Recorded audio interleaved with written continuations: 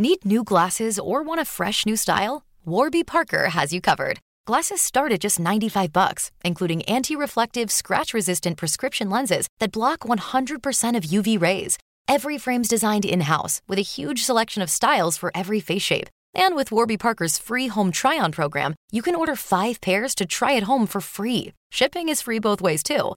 Go to warbyparker.com/covered to try 5 pairs of frames at home for free. warbyparker.com/covered.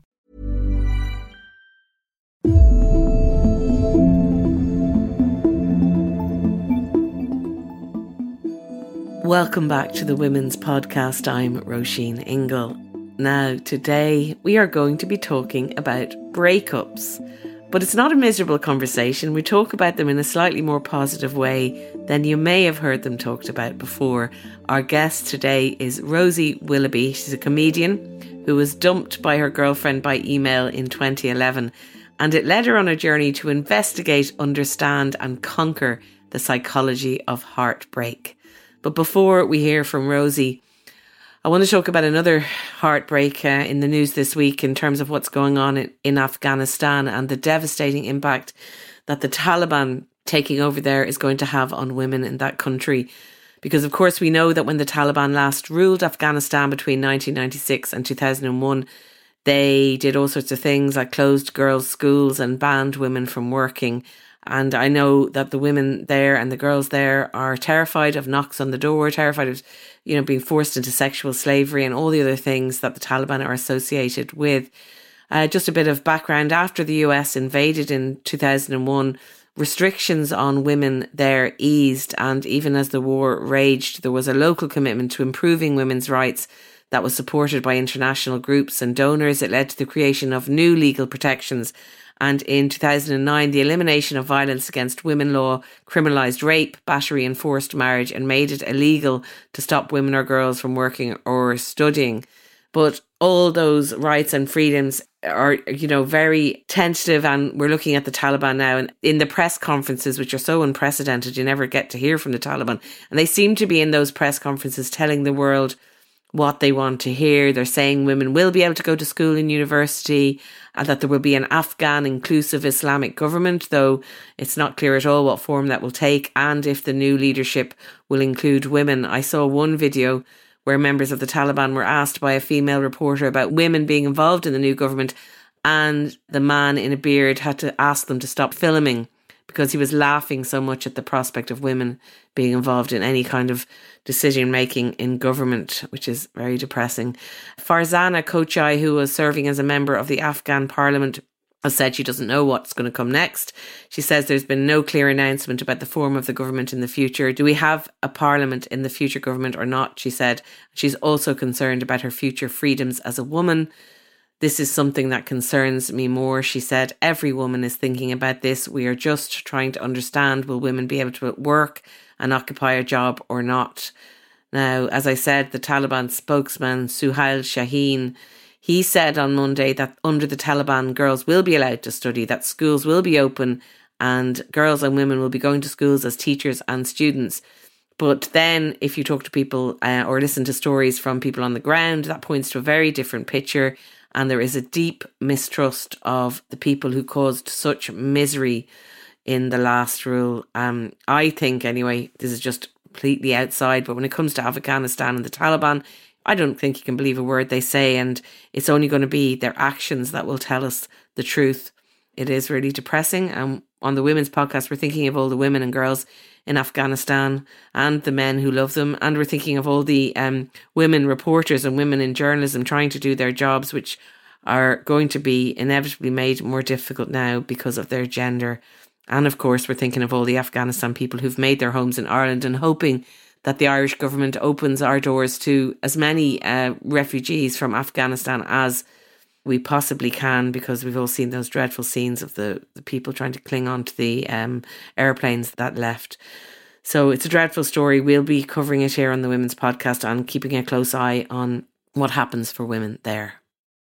Now, in 2011, comedian and podcaster Rosie Wilby was dumped by her girlfriend by email. Has to be one of the worst ways ever. Makes me think of the time, I think Daniel Day-Lewis broke off with his girlfriend or his fiancée by fax. That was probably even worse than email. Now, Rosie has been obsessing about breakups ever since, and her book and podcast, The Breakup Monologues, The Unexpected Joy of Heartbreak, is a love letter to her breakups and a celebration of what they taught her. Her exploration of the science of breakup is partly an exploration and partly a way to make sure she doesn't break up with the woman she's currently with, her fiancé, known through the book as girlfriend. So if you've ever been broken up with or are contemplating breaking up with someone, there will be something in this chat for you. Here she is, breakup queen Rosie Wilby. Rosie, thank you very much for joining us on the Women's Podcast. Why did you write this book? What sparked it? Yes, why am I so obsessed with breakups? Yes. Well, it really all came about 10 years ago when I was dumped by email. And as a comedian, of course, I joked at the time that I felt much better once I'd corrected her spelling and punctuation and changed the font. Breakup in wingdings is much better. But that said, of course, it was a real shock. It was a really complex and difficult process of going through all these different stages, these different feelings and emotions, and working out how to move forwards, how to feel sort of complete again, because there is a loss of an imagined future. And, you know, subsequently, I've learnt that we are going through a type of withdrawal akin to a drug withdrawal when we are going through that breakup process. So it really is a hugely complex emotional thing that is happening to us. So I really wanted to explore that. And in my comedy work, I've always explored questions around our sort of human relationships and connections. And I think partly my fascination with that has come from being gay and feeling different to other people in how, you know, I might connect with people and have relationships, you know, and in some ways it differs from the model that I saw growing up and we see in all the movies and the love songs. So, I was really interested in exploring all of this, you know, in a podcast and now, of course, a book. So I just think it's a universal topic. We've all been through a breakup. We've all felt terrible. But what's really interesting to me is that many of us have actually come out the other side stronger. Has exploring breakups in the in-depth way that you have, using your comedy, using science and research and everything, did it help you come to terms with the pain of that 2011 breakup? Was that a healing thing to do? Or were you staring the belly of the beast? Was that making it worse? No, for me, I think because I have an inquiring mind, and although obviously I work in the creative and performing arts now, I was always interested in science at school as well. I had my father was a maths lecturer and interested in science and how things worked in the world. And my mum was the creative. She was an English literature lecturer. And so I suppose I had kind of both sides of that informing me. And so I do have from my dad that sort of questioning mind, that logical and rational mind that wants to understand things and work problems out, which of course when you come to human relationships you can't always. It's not a Rubik's Cube. Or maybe it is, because they're pretty complicated too. But so I think I really wanted to feel like there were some answers and some kind of solutions, some comfort in knowing that other people had found this process really, really difficult as well. And understanding some of the science of what is going on in the brain, to me, is comforting. I think it has been to other people as well who've sent me messages saying that they have read the bit about, you know, when an anthropologist that I interview says it, you know, it is like a drug withdrawal process. Other people who've read that, they're like, oh my goodness, that is why I just felt so all at sea for really quite a prolonged period of time. In your intro to the book, you say that lesbians know the most about breakups. So tell us that. Tell us why you're a better place than a heterosexual person to talk about breaking up. Well, it's slightly tongue-in-cheek as a way of, making sure that straight people read my book as well, because I've got the inside track and we're slightly ahead of the curve, us queer people. But it is sort of true in a way, in that lesbians actually have the highest divorce rate of anybody. I don't know if you know this, but we divorce at several times the rate of gay men, and we have very rapidly caught up with heterosexual couples. I mean, it's hard to compare in a sense because, of course, same-sex couples have only been able to get married relatively recently, but we do seem to separate at quite some frequency. Why is that, do you think, with your inquiring mind? Yes, well, it does make sense if you also look at the statistics for heterosexual divorces, because 75% of those are initiated by the woman. So it does kind of make sense that women seem to be the ones that are calling time on a relationship. Now, that may be to do with the fact that women are, we always have these cliches, don't we, about women being better communicators, and perhaps we are the ones to say if something's not working. But also, I think we really don't acknowledge in our culture and our society how restless women can be romantically and sexually. We tend to think that women are the monogamous ones, the faithful ones that, have their one dream man usually, or perhaps woman or person. But, I think there's many experiments that have come to light recently that have been conducted in the science world. And I've taken part in one of these experiments recently, and we'll talk about that. But many experiments show that women do have a really, really broad sexuality, much broader than our own sort of descriptions and labels that we attach to our sexuality would tend to describe and tend to suggest. And I think these cultural restrictions, if you like, that we've put around female sexuality are really sort of part of a patriarchal kind of campaign to police female sexuality, really. And, our sort of Western ideas of monogamy are often about paternity and money and sort of patriarchy. So, I do think there's much more of a thirst for novelty, sexual and romantic novelty among women than we like to acknowledge. And I think it is demonstrated in lesbian serial monogamy and how we typically rotate through partners. But what I would say is the sort of good flip side of that is that lesbians very, very frequently separate very consciously and amicably. It's a small community and it's often a good idea to stay friends with your ex. So there's often very, very ethical relationships being brokered within the lesbian community. And I like to think that we pioneered conscious uncoupling before Gwyneth Paltrow. So she robbed it off you, did she? She gave it a fancy, pretentious name, yeah. No, it's a really interesting point about the small community having to keep friendly, and so that you find ways to break up that are more amicable and not so that you're never going to speak to them again. And in the book, there's the girlfriend character. A part of your motivation for exploring breakups was so that you wouldn't have to break up again, that you could hold on to your relationship. How has that worked out? Well, I think I'm the proof in the pudding that learning from your breakups and actively trying to do so does help you stay in a relationship, because myself and girlfriend, as she's called in the book, have just got engaged. Oh, congratulations. Well, that is good. You're talking the talk and walking the walk so far anyway. Now, I want to talk to you about the new language of dating, because I find I hear these things 10 years after everyone else. Now, I have heard of ghosting, where people just stop communicating and then you never hear from them again. You wonder what the hell happened. But can you talk us through a few others? Submarining, Caspering, orbiting, Marleying, breadcrumbing, icing and pocketing. Like, I can't believe there's all those words and I don't know what any of them mean. I know, it's mad, isn't it? The pace at which this new lexicon of breakups is evolving, and we have these new terms all the time.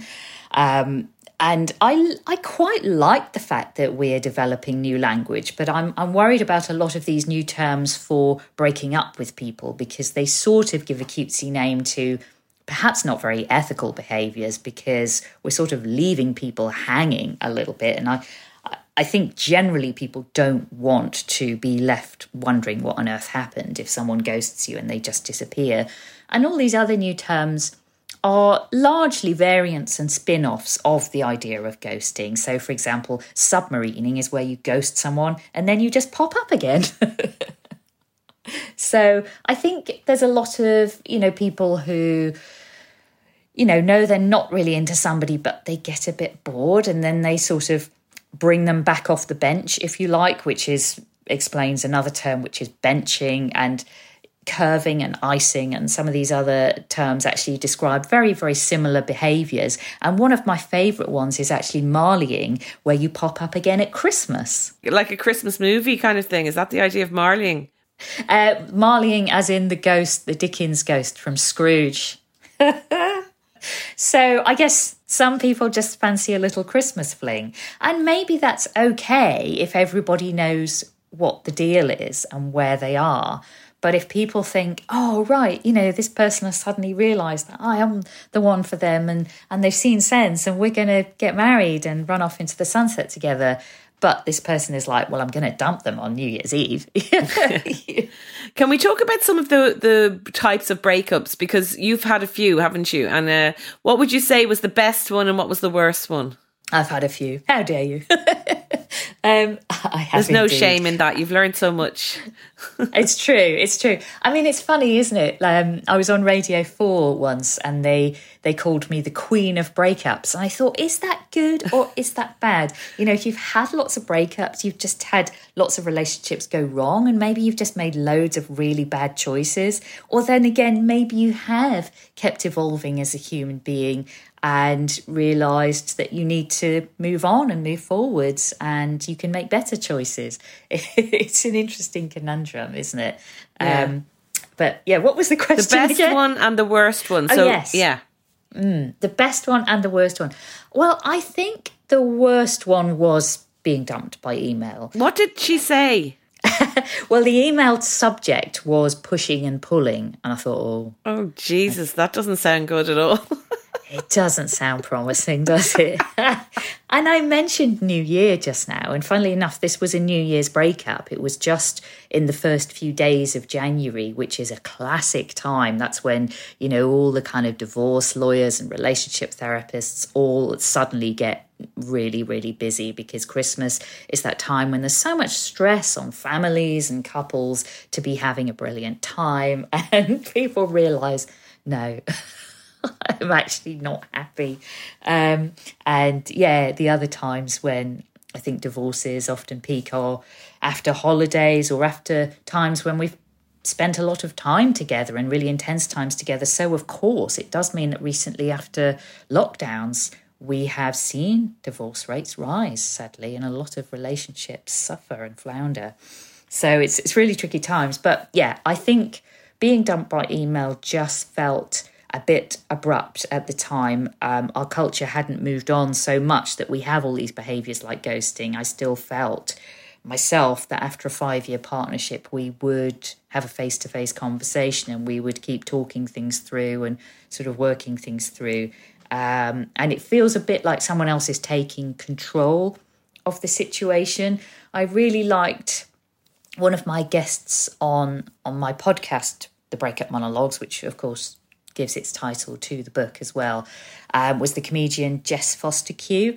And she spoke about separating amicably with the father of her child when she began a relationship with a woman and sort of went on this real journey of transformation in her life. And she talked about how, to separate kindly, you sort of need to give the other person as much control as they can have over how you do it, how long it takes, where you're going to live, how you're going to co-parent if you have a child together, how you're going to do all the practical things, even though they have sadly no control over whether the breakup is going to happen or not. You have to sort of be clear and black and white about that.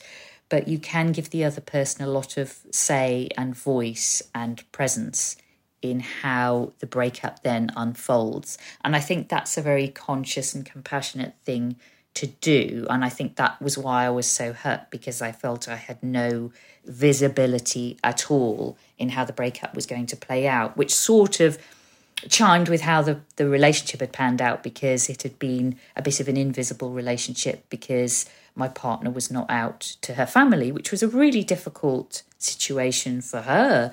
And I felt for her a lot, but also I struggled with the invisibility of that. I mean, again, I used to make jokes. She did once try to reassure me by telling me that her parents had quite enjoyed the film Brokeback Mountain.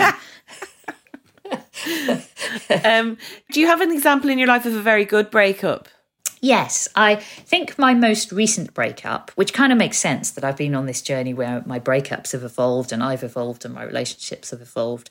But my most recent breakup was with a woman who I'm still friends with now, and she has just met somebody new who actually I'm friends with too. And we, often might meet up and hang out together and socialise and be part of the same gang of friends. And when we met, I was still kind of traumatised by the breakup, the email breakup. And so the relationship, although it was lovely and we really supported one another and were there for one another, and we actually grew in that 5 years that we were together, we kind of changed careers in some senses, and certainly developed our careers and our individual and personal selves. But I think there was something not quite connected for me in terms of the deep romantic, sexual and emotional connection that you expect to feel with a partner. And I think that was just because I was still healing when the relationship began. And I think, we talk about rebound relationships, and it's very hard to be completely present with somebody when you are still working out what the heck happened in your previous relationship and trying to solve those puzzles and answer those questions. So I think when that relationship eventually ended, we had evolved so much, and I had thought through what had happened in the previous relationship and how I didn't want to have this sort of acrimonious, prickly, difficult breakup. And we did it reasonably well, so that we have been able to preserve a friendship and stay in touch fairly frequently and regularly. There was a moment, there was maybe a week when we were still living together and we were starting to sort of date other people, and it was tricky. Yeah. We're human, but we did it. We certainly used the conscious uncoupling model as much as we could. Yeah. Now, we do tend to think very negatively of breakups. There's the nights crying and a lot of ice cream straight from the tub and all that kind of thing. But you really, in your research and in what the message you're trying to put forward is the kind of opportunities and for transformation and positive things that come out of breakups. Tell us a bit about that. I really think breakups can be an opportunity to be harnessed if you can start to see it that way once the pain has subsided a little bit and you have, as you say, stopped sort of sitting on the floor crying and eating ice cream straight from the tub in the fridge. I've spoken to so many women who have begun new careers, gone travelling, new relationships, perhaps even changed the way they present their sexuality. There are lots of late blooming lesbians who have left straight marriages and found a sort of new aspect of themselves. And I think it can be a time for great exploration. And I certainly feel that those have been the times when I've been at my most creative, and I've got really interesting work projects completed because you don't have the distraction of a partnership, which is hard work, which is, something I talk about a lot in the book. And so really the times that I've launched new projects, launched my career in comedy, launched a PR company, wrote my first book, started the podcast, all of those things often happened in those usually for me quite short gaps between relationships, but they were often periods of absolutely frenzied activity. Yeah. Tell me about the moths of doom. Oh, yeah, I love that phrase. Someone tweeted at me recently with hashtag moths of doom, and I loved it.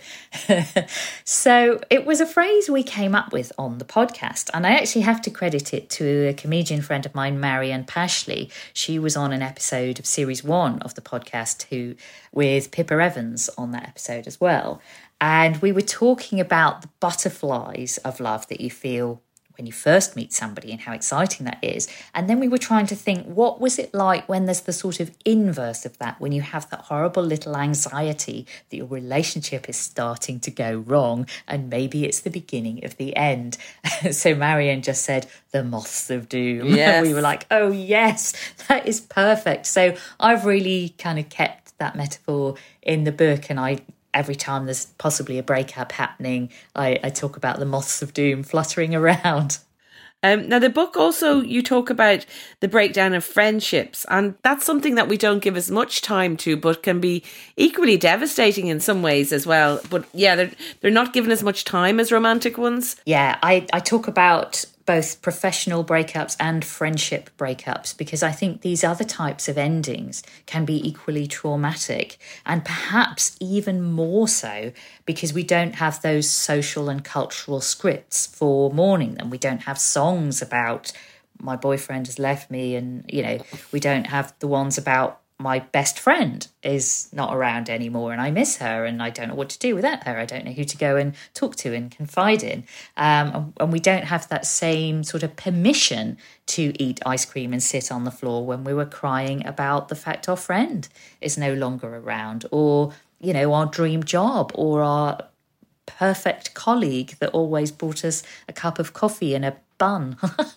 And I think all these connections that we have in our lives are so important and so precious. Human connection is very fragile and very interesting and amazing and fantastic. And so when we do gain something from being close to people, because let's face it, there are lots of people we don't like as much. And when we meet those people we really enjoy being around, that means so much. And when they're not in our lives anymore, it is a real loss. It is a bereavement. And, I also talk about how those losses are similar to, actual bereavement and death. Yeah. Now, after all your research and your exploration into this, do you have the absolute method of how to get over somebody? Because lots of people listening will maybe be in the throes of a breakup or be contemplating it. What is the best way to get back in the world? Because they are, like you said about withdrawal, there's a grief too, and it's like a death, I think. I mean, I'm thinking about my marriage breakup, and when I realised that was happening, and I mean, I remember distinctly lying on the bed, just howling. Like, I don't think I've howled in that way ever before or since. It was like an ache, and the rejection and the feeling like that, almost like part of your life is over. It's incredibly powerful. What is your medicine? It's interesting. We talk about it feeling like a death. In fact, one of the songs I quote in the book is by a fantastic Irish singer-songwriter I know called Cal Lavelle, who expresses this sense in one of her songs she performed live once on a radio show that I present, expresses this sense of it being very much like a death. But I think one of the important things that you can do to start to get over somebody is to remember not only the amazing, lovely, good things about that person and the relationship and the connection and the really happy memories, which can just feel so sad, and you can feel like that person was the only one for you.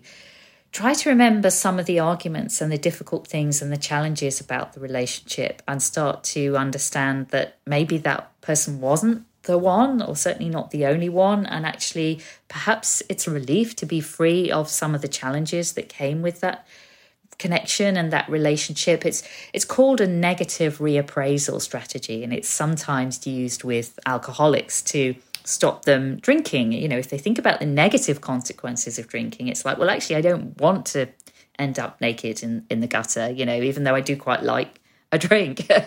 And it's the same thing. I was a bit addicted to my partner, who was the person who ultimately dumped me by email, but I'm not sure if in the latter part of our relationship, it was still a very healthy connection. You know, I think you can sort of need each other in a not healthy way, and it can start to become a little bit toxic. And, you know, with hindsight, I can see it was the right thing that relationship ended. I can see how being invisible in the world for someone like me, who I do like to be very open about being gay, and I've always been very open. So it was just too much of a struggle for me to be with someone who didn't want to be as open about it. And it was hard for her to be pressured by me. So we were not really that compatible in this very complex and personal and intimate way, because we wanted to present differently around this, you know, the intimate thing of our own sexuality, which I guess it's our own choice as to how open we are about it or not. And we just had a real gulf in how we wanted to present that to the world. And what if someone's listening now and they're experiencing the moths of doom, and they think, but they don't have the courage to perhaps take that step to break up? I mean, that's another thing, isn't it? Because sometimes people can be in relationships and the thought of not being in it seems like more hassle, even though something tells you it's not right. You know, it's an awful place to be in. How would you suggest people really kind of put a pin in that and understand it, and then make the move to uncouple, as you put it? Yeah, I think, it's horrible, isn't it? It's such a horrible feeling when things don't feel right. And I think probably the first step would be maybe to talk to a therapist. You know, there is a chapter in my book called Recovery and Reprogramming, and it does talk a little bit about going to therapy, but also some of the other things you can do to sort of start to feel more yourself and more present in the world, like exercise and eating properly and you know, cuddling your cat and dog and, you know, all of these kind of things. But I do think ultimately, if you were really all at sea in the way that I was in my relationship that ultimately ended when I got broken up with by email, and then in the next relationship where I was with someone kind and lovely who I probably could have had a great relationship with, but I wasn't in the right place for it and still felt all at sea and wrong. You know, I think what I ultimately needed was a good therapist, and I did eventually go to see a great therapist for a while after that breakup. And when I met girlfriend, who my fiance now, we had both just had some therapy, and we were both in a really good place to start a very adult and mature relationship where we could communicate on a good, healthy, and sometimes deep and sometimes challenging and difficult level, because I think we'd been to that place in the therapy room. I don't see a therapist anymore, but I think for that period of time it was incredibly useful to just sort of start sorting things out. And I think it possibly would have been useful to do that much sooner, while I was still in the relationship that I was in, to kind of work out, should I leave this relationship? Am I happy? Why is it that I've never been able to completely plug into it and be present in it? But, you know, sometimes it's the actual breakup that is the catalyst for us going to seek help.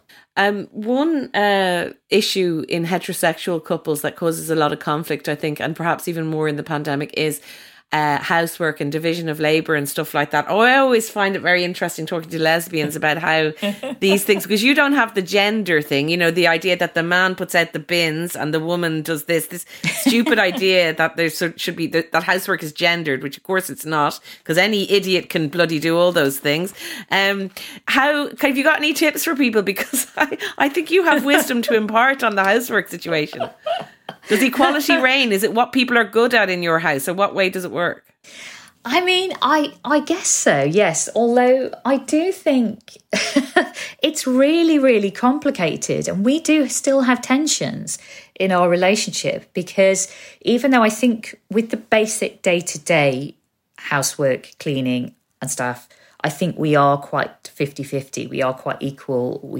I often do bins and things, but then again, she's often really practical and doing things like that too. And, cleaning and emptying the dishwasher. And, thank goodness we have a dishwasher. They're so useful.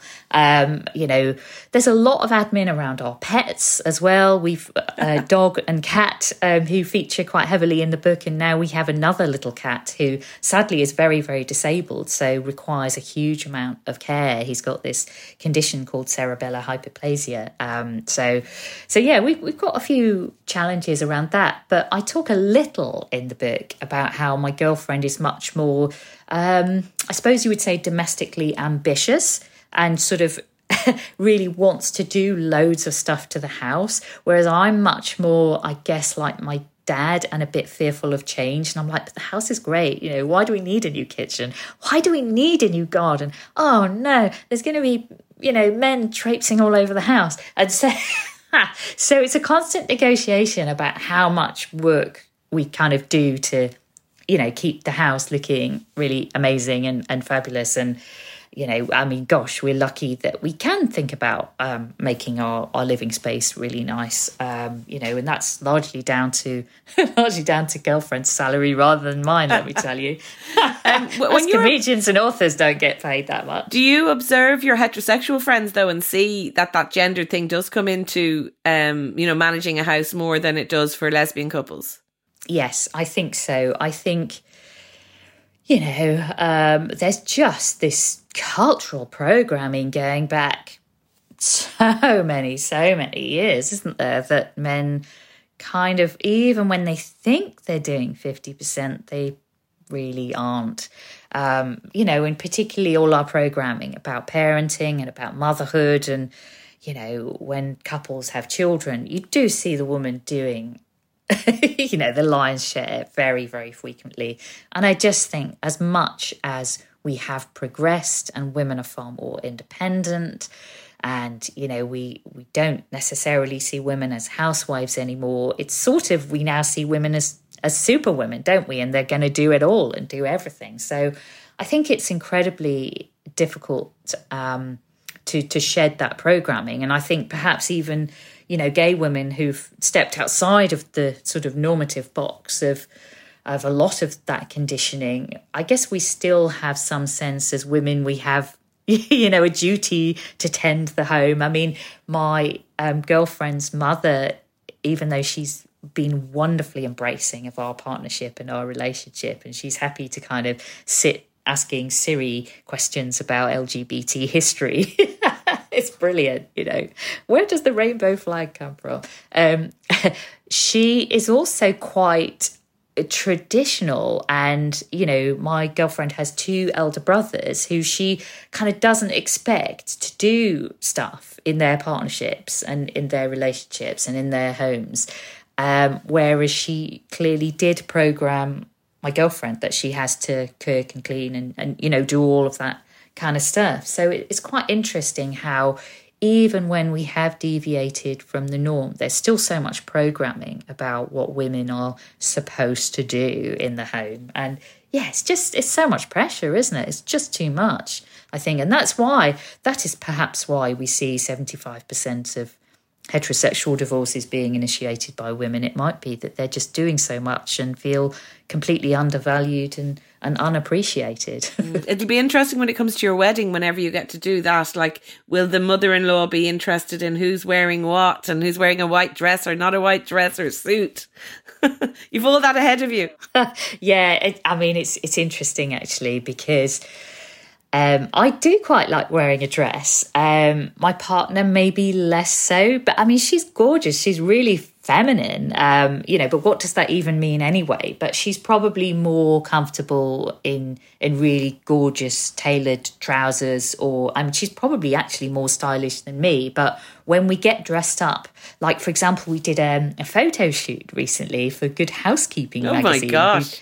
I know. I'd written an article on my sort of changing views on marriage, because as a student I went on demos campaigning for same-sex marriage, thinking it would just never be available to me. So I had an old photo of this wedding demo I'd gone on in like 1992 as a student, and sort of now, you know, planning my wedding aged 50. And so they were quite interested in this story, and they did a photo shoot with us where they had all these lovely clothes for us to wear. And so in that kind of scenario where I haven't had to go out and buy the clothes and they're just there, and there are like, you know, nice kind of high heels that someone's going to help me walk in across the room. Then I kind of enjoy just dolling up and doing that really kind of feminized kind of womanhood, just for fun. Yeah. Whereas I guess my girlfriend, you know, doesn't go as overboard with, I love putting on, you know, a pair of stilettos. I mean, God, you would never catch me in them to, you know, do a day's work or actually have to go anywhere. But sort of dolling up for a photo shoot was quite fun. And yeah, it is really, really interesting, the sort of loaded politics of what you wear and what that means and what people read into that, because we sort of hate the idea that if she did wear trousers, that people think she's the man in inverted commas and she's the sort of butch one, which is so far from the truth. I think there are so many ways in which she's so much more girly than me. Like, her makeup bag is like 1,000,000 times the size of mine. She's the one who's taught me about expensive mascara and the benefits of wearing better quality mascara. Isn't it interesting that wearing the trousers literally still signifies something? You know, that it's still a thing. That if you're at your wedding, she wore the trousers, that would be the immediate signifier. You know, that almost like we still have to interpret it in that way, where there can't be just two women together doing, you know, being women in all its amazing, you know, diversity and all that kind of stuff. But that's probably a conversation for another time. I just think it's all fascinating. Yes. Now, just finally, as a comedian and a pandemic and a performer, has this been a really terrible time for you? I mean, you've obviously got the book and the podcast, and you've pivoted in a very good way to be the breakup queen. But how has it been? Oh, God. Yeah, I mean, I'm trying to think how not to end on a downer, but yeah, it's really not been great for all of us comedians, because our lives really changed overnight. Suddenly our diaries were emptying, and for me, yes, luckily it was not the worst timing, because I had just got a contract to write a book, and so yes, I was able to knuckle down and do that. I had to really, really rethink how on earth to approach the podcast, though, because I had always been recording it live in front of an audience. That was my model for doing it, because I thought that's really fun. There's a great atmosphere when you've got applause and audience kind of reactions to things. And also it was my way of covering costs of getting someone to edit the podcast for me and upload it and that kind of thing, because we would have box office ticket money. So it was like, oh no, how do I do it now? So I did do a short season over Zoom, but it's not the same I mean, obviously you can do a different type of thing and have a more in-depth conversation like this, and that still works really well. But I think, you know, trying to be funny and have comedic conversations and trying to do stand-up, it's not quite the same at all. So it's great to see, you know, I am going and doing some festivals this summer, and it's great to see those live events happening again. And let's hope that we can, you know, return to all that live activity safely, and that it doesn't sort of cause, you know, another spike in cases or anything like that. Let's hope. Yeah, well, the book is called The Breakup Monologues, The Unexpected Joy of Heartbreak. So are you going to find another subject, or will you milk this one for quite a bit more, Rosie? Well, we'll see. I mean, it has been, relationships in general has been an area that I've been talking about for quite some time, and I've really amassed all this kind of scientific knowledge about how relationships work psychologically. As I say, I've kind of taken part in this weird sex lab experiment where I was looking at erotica. About that. Yes, well, I was looking at erotica, and my genital arousal was being measured with a thing that I call a techno tampon in the book, but it's actually called a plethysmograph. And so again, I think it touches on what we were saying earlier about female sexuality and it being really broad, because they've often done these experiments with heterosexual women and found that their sexuality is much broader than the sort of cultural definitions that they have created, the labels they've created for their own sexuality. And they weren't sure whether for lesbian women, whether that would be the same. And it was, because I found myself kind of, I mean, not that I was, in all honesty, that aroused by any of it, but I was equally aroused / unaroused by images of women or men. But the really funny thing about it is that the control clip they show you in between the erotic images is a David Attenborough nature documentary. So there we are. So yeah, it was a weird kind of experiment. But like I say, I've been doing all these strange bits of research, doing a survey asking what counts as cheating, which informed my first book, Is Monogamy Dead? And, so I've been doing all this work into relationships for so many years that I think in some ways I will definitely keep talking and communicating about relationships, because I also think it's important that people from outside of the very privileged white middle class heteronormative dynamic do that, because we bring all of our identities into our relationships. And even though there's a universality about how we fall in love and then fall out of love, there's actually a huge amount of difference if you are a queer woman in a relationship with a woman as opposed to a heterosexual woman who has children and has a very familiar kind of story. And I think it's also, I've noticed it's quite hard writing about relationships from a queer perspective. There aren't that many books by people who are outside of the sort of heteronormative narrative.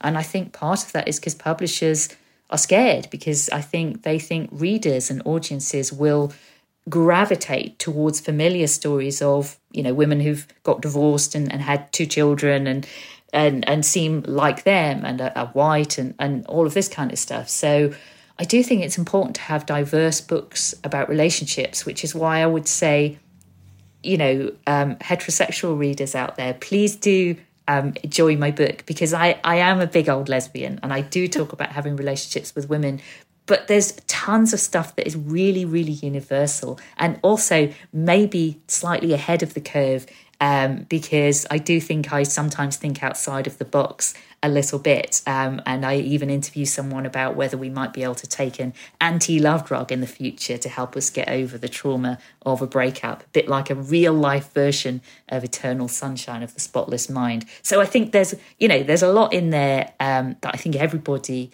I hope, will relate to. But I really want to fly the flag for people just outside of the box of normativity, writing books about love and relationships. I think you need to put that on your Twitter bio. Big old lesbian who thinks outside the box. It's a good one.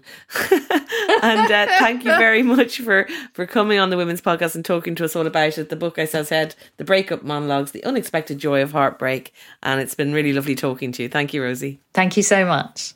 That was Breakup Queen Rosie Wilby there, and thanks very much to her.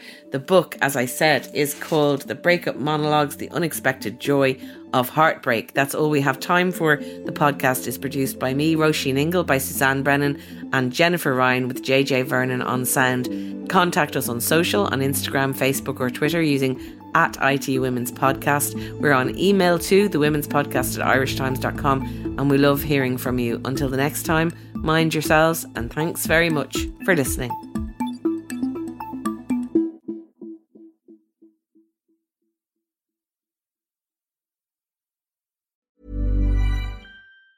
Need new glasses or want a fresh new style? Warby Parker has you covered. Glasses start at just $95, including anti-reflective, scratch-resistant prescription lenses that block 100% of UV rays. Every frame's designed in-house with a huge selection of styles for every face shape. And with Warby Parker's free home try-on program, you can order 5 pairs to try at home for free. Shipping is free both ways, too.